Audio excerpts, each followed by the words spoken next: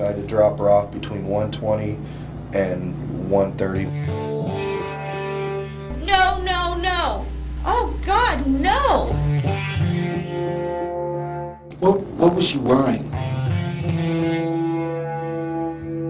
I'm innocent.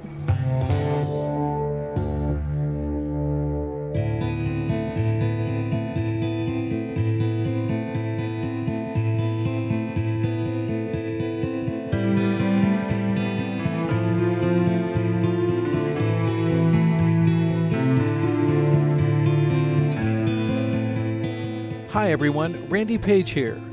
Nearly 2 years have passed since our last episode. That's because we've been waiting for the California Supreme Court to weigh in. Well, 4 days after Thanksgiving, at the height of the coronavirus pandemic, the Supreme Court has spoken. In this episode, we will go deep into that decision and find out what it means for Kimberly Long. Namely, could she be heading back to prison? Or did the Supreme Court set her free? As you will see, even if the Supreme Court removes her conviction, there is still a chance she could be forced to face another jury.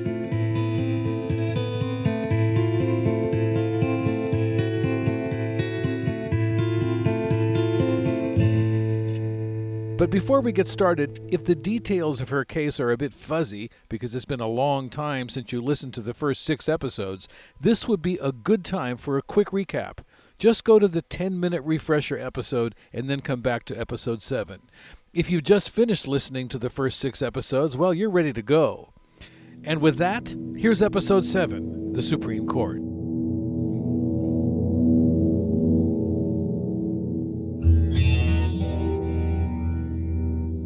Case number S249274, the People Plaintiff and Appellant versus Kimberly Louise Long. This case is about a terrible and ongoing miscarriage of justice that can end with this court. It was Kimberly Long and her statement that convicted her. Are you going to tell me good news?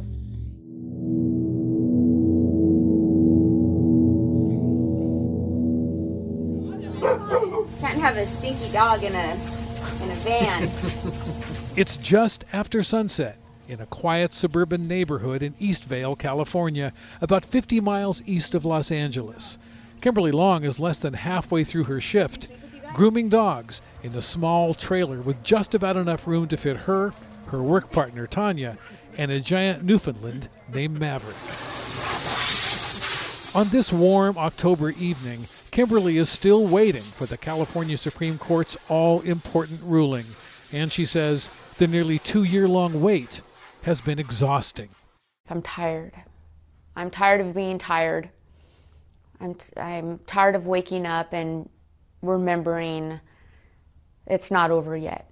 Ever since Judge Patrick Majors reversed her murder conviction and set her free back in June of 2016, saying this in open court. The court finds it highly unlikely that the petitioner committed the crime.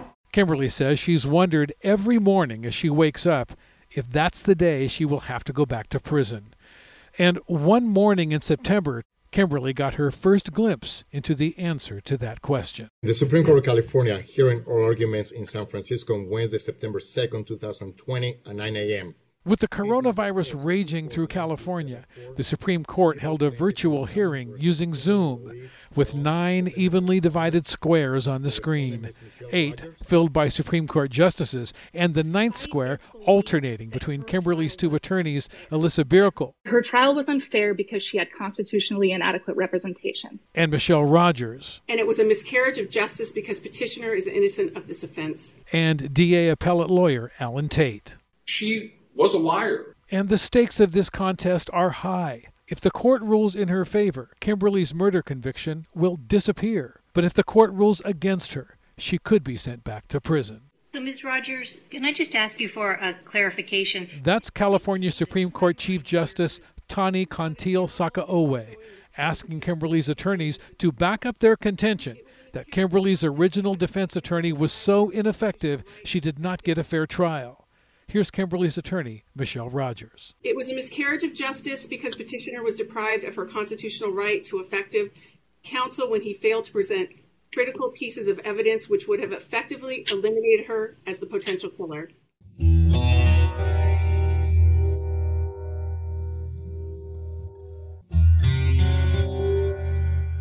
Kimberly's attorneys say the jury was never shown critical evidence that proves she didn't change her clothes on the night of the murder, clothes without a trace of blood on them, even though the bloody crime scene had blood spatter 360 degrees around Ozzie Condi's body.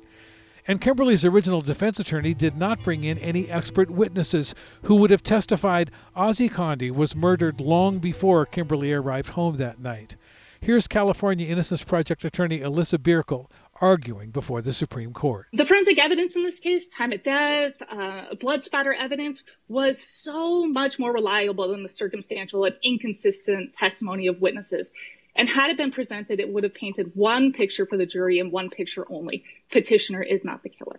The lawyer representing the district attorney, Alan Tate, told the court it was possible Kimberly could have bludgeoned Ozzie Condi to death without getting any blood on her. She's swinging a baseball bat or a golf club, and obviously most of that blood is going to be cast off away from the perpetrator. And that expert witnesses testifying about his time of death would not have changed the jury's mind because, he said, the jury simply didn't believe Kimberly when she testified on the witness stand. It was Kimberly Long and her statements, her illogical statements, her reactions that convicted her. But would the jury have convicted her even if the prosecution admitted during the trial she did not change her clothes and expert witnesses testified Ozzie was murdered long before Kimberly arrived home that night? Well, no. I wouldn't have convicted. There's no way. That's Arnie White, one of the 12 jurors who convicted Kimberly Long. A couple of years ago, when I showed him powerful evidence that Kimberly did not change her clothes that night, clothes that she turned over to police and had no blood on them, Arnie White shook his head and said this. I'm going to say, based on the clothing, she couldn't have done it. Now, after hearing the DA's argument in front of the Supreme Court, Arnie White is livid, saying the prosecutor in her murder trial knew full well Kimberly Long was telling the truth from the witness stand when she testified she did not change her clothes. She was telling the truth. He knew that. And his job is to bring about the truth. That's his job. Bring about a conviction based on the truth is his job.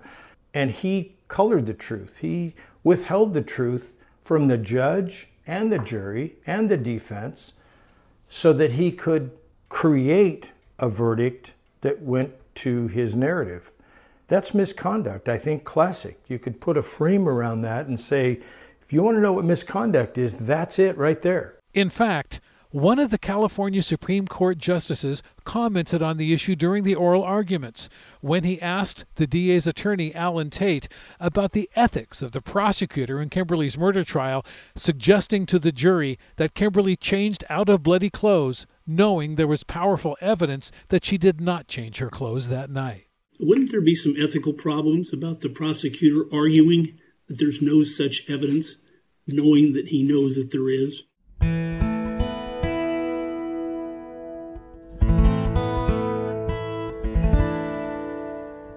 The justices had two stark choices: reaffirm her conviction and send her back to prison, or reverse her conviction and set her free.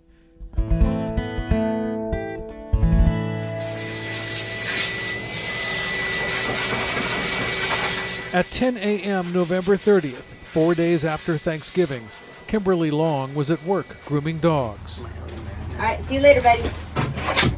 When she got a text message to join her two attorneys on a Zoom call. Hi.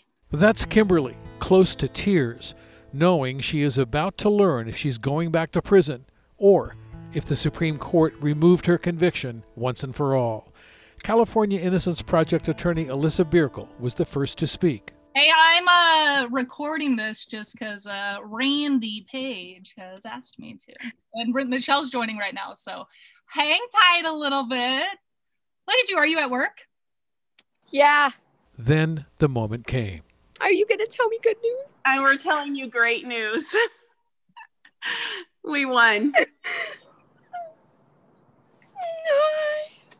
We won. It came out this morning.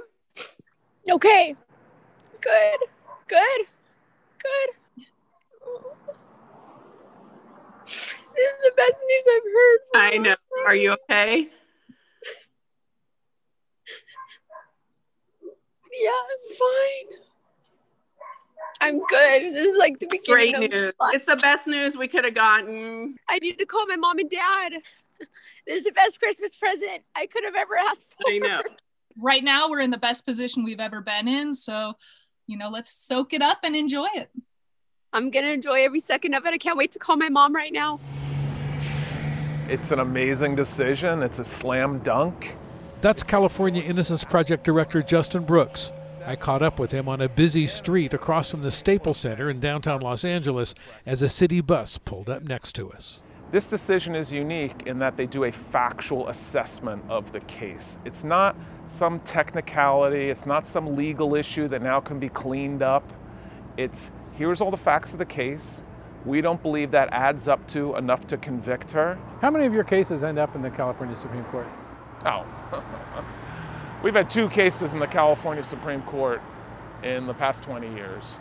So it's pretty rare that anybody gets a case considered by the California Supreme Court. It's also very rare that you get a unanimous decision from the California Supreme Court. This is, when I read this decision, I was ecstatic. This is a dream decision, a dream result, and it's the right result.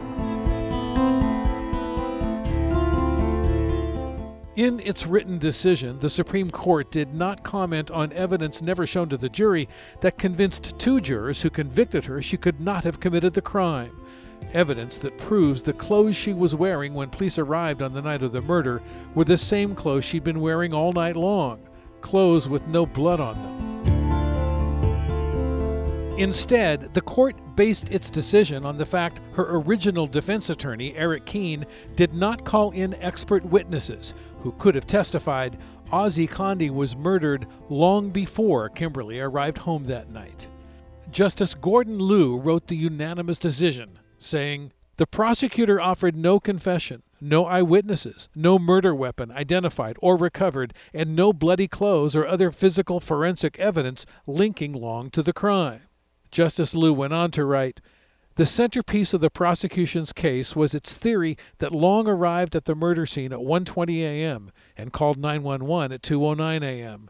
Under that scenario, she would have approximately 50 minutes to arrive, secure a weapon, bludgeon the victim to death, and then clean up the scene as well as herself and dispose of the weapon. Given the totality of the trial evidence, there is a substantial, not just conceivable likelihood that expert testimony that Condi died before 1:20 a.m. would have led to a more favorable result for Long. We conclude it is reasonably probable that the presentation of expert testimony as to Condi's time of death would have led 1 or more jurors to harbor reasonable doubt about Long's guilt. Counsel's failure to investigate the time of death in a case where the timeline was crucial is an error sufficient to undermine confidence in the outcome." You were sitting on that jury. What is your response? Absolutely true. The Supreme Court is right. That's Arnie White, one of the jurors who voted to convict Kimberly. I feel like the jury, myself, the whole jury was manipulated based on information that the defense could have provided and didn't, and that the prosecutor deliberately withheld. And both of those pieces of information were critical to our decision-making process. Me, as the guy that was hung up on the clothing, and no forensic evidence on Kimberly Long, I'm thinking to myself, there's no possible way that you could have been in that room and not had blood on you. And then the timeline, the very critical thing for, even if you discounted the clothing, the timeline robbed the opportunity. She wouldn't have had the opportunity to commit the crime because she was someplace else. Do you feel betrayed? I do, absolutely. I feel like they let us down. That we were asked to make a vitally important decision for the justice of Ozzie's family and for Kimberly Long's future. She's accused, after all, of murder. And we were given, I feel, a deliberately misleading case. And so, yeah, I feel betrayed. And I also feel ashamed to have been part of it. I want to give you the opportunity to speak directly to her. I will share with her whatever you would like to say to Kimberly today. I would just like to say that I'm sorry.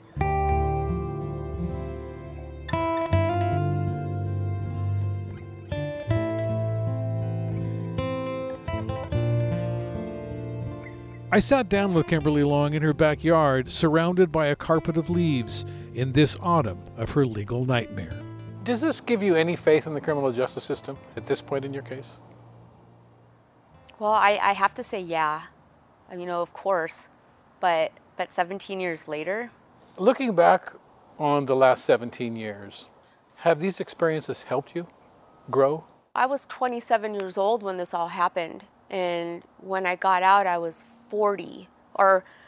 Well, I'm 45 now. So from 27 to 45, there's a lot of growing that you do. But I think it's a choice on, whether you want it to be a positive growth or not. And it's been a roller coaster and ups and downs and mistakes still. But I've come out the person that I was always supposed to be. And I'm so grateful for the support in the people around me, the strong women, my mother, my extended family, my girlfriends. Everybody has helped to still raise me, even at 45, holding me accountable. Kimberly's parents, Roger and Arlene, are holding the criminal justice system accountable for the deep wounds that they say never had a chance to heal.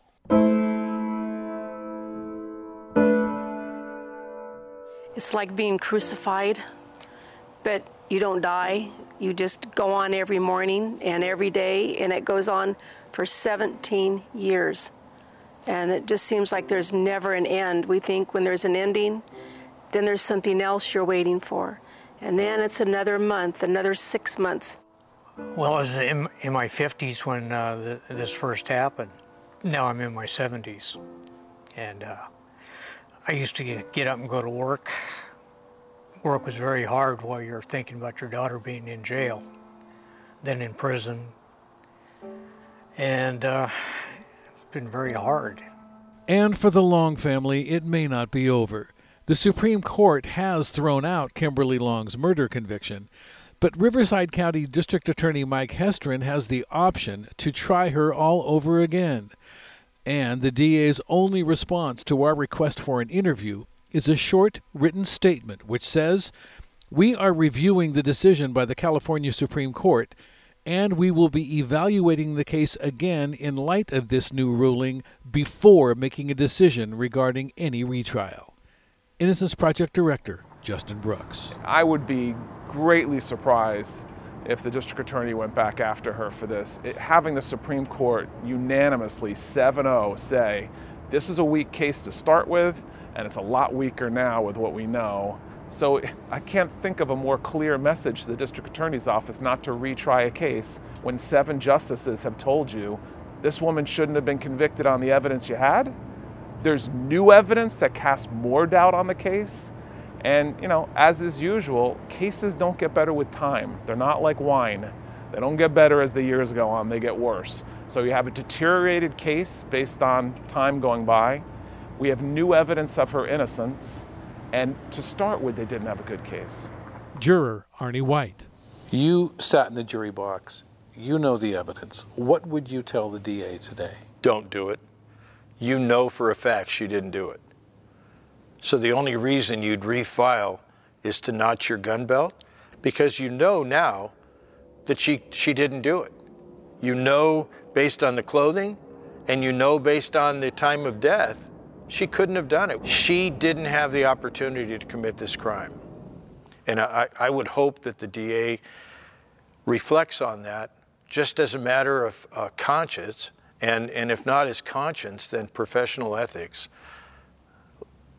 Let it go, because you don't have the right person, and you know that. So perhaps there were other opportunities that weren't pursued in the investigation that maybe now, if you really want to take this case on, take a look at some of those open questions in the investigation. Kimberly Long spends her days and nights grooming dogs. Big day. and dreams about what true freedom could mean. I'd like to live in a van, and I would like to travel with my son, and I don't know when I'm going to be back. One of the things that has marked your life since you've been out is the incredible drive to experience freedom. Mm-hmm. Whether it's Joshua Tree, where you would hike, whether it's the motorcycle where you would ride, or whether the van trip you want to take with your son. Oh, yeah. Do you think that those years of incarceration impacted you to this day? Definitely, definitely. Before I went to prison, I was just barely getting through life, is what was happening, I think. And once I went to prison, you stop. Time stops, and that's it. All you have is a tiny little cell. And the only way to get away for me was to read all the magazine and books I could muster up. And that's where I saw all these places I've never been and heard about all these things I've never done. And I made a bucket list, is what I did. And when I finally was able to come home, I made sure never to take life for granted. I live each day, pretty much each day, as if it was my last.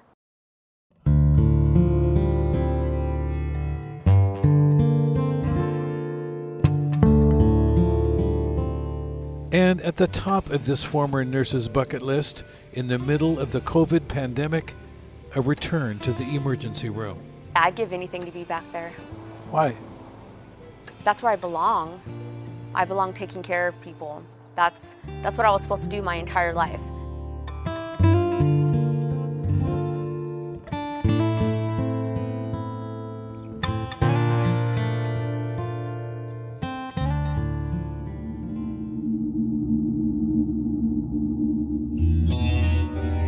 Now that the California Supreme Court has spoken, Kimberly Long's future depends on Riverside County District Attorney Mike Hestron. As he weighs the decision whether or not to charge Kimberly with murder, select another jury, and try her again. That decision could be just weeks away. Look for the final chapter in the Kimberly Long story, coming soon.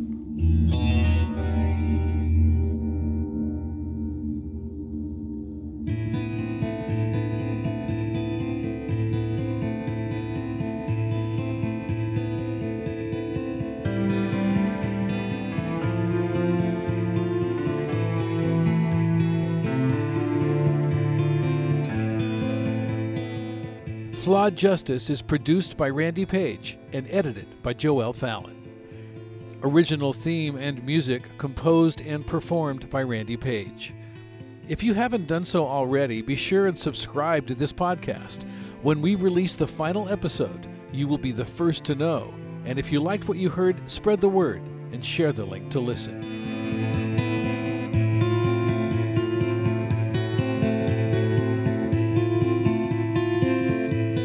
Now, this is important. Our website is flawedjustice.com, where you can not only listen to all the episodes, but you can also see the evidence for yourself. Watch the raw interviews, the police interrogations, look at crime scene photos, and you can see what the people involved look like. And if you have any information on the case, you can contact us through the website. Again, that's flawedjustice.com. Special thanks to the folks at CBS in Los Angeles, including Managing Editor Paul Button and Director of Digital Content, BJ Dahl. Flawed Justice is a production of CBS Los Angeles and KCBS TV. Thanks for listening.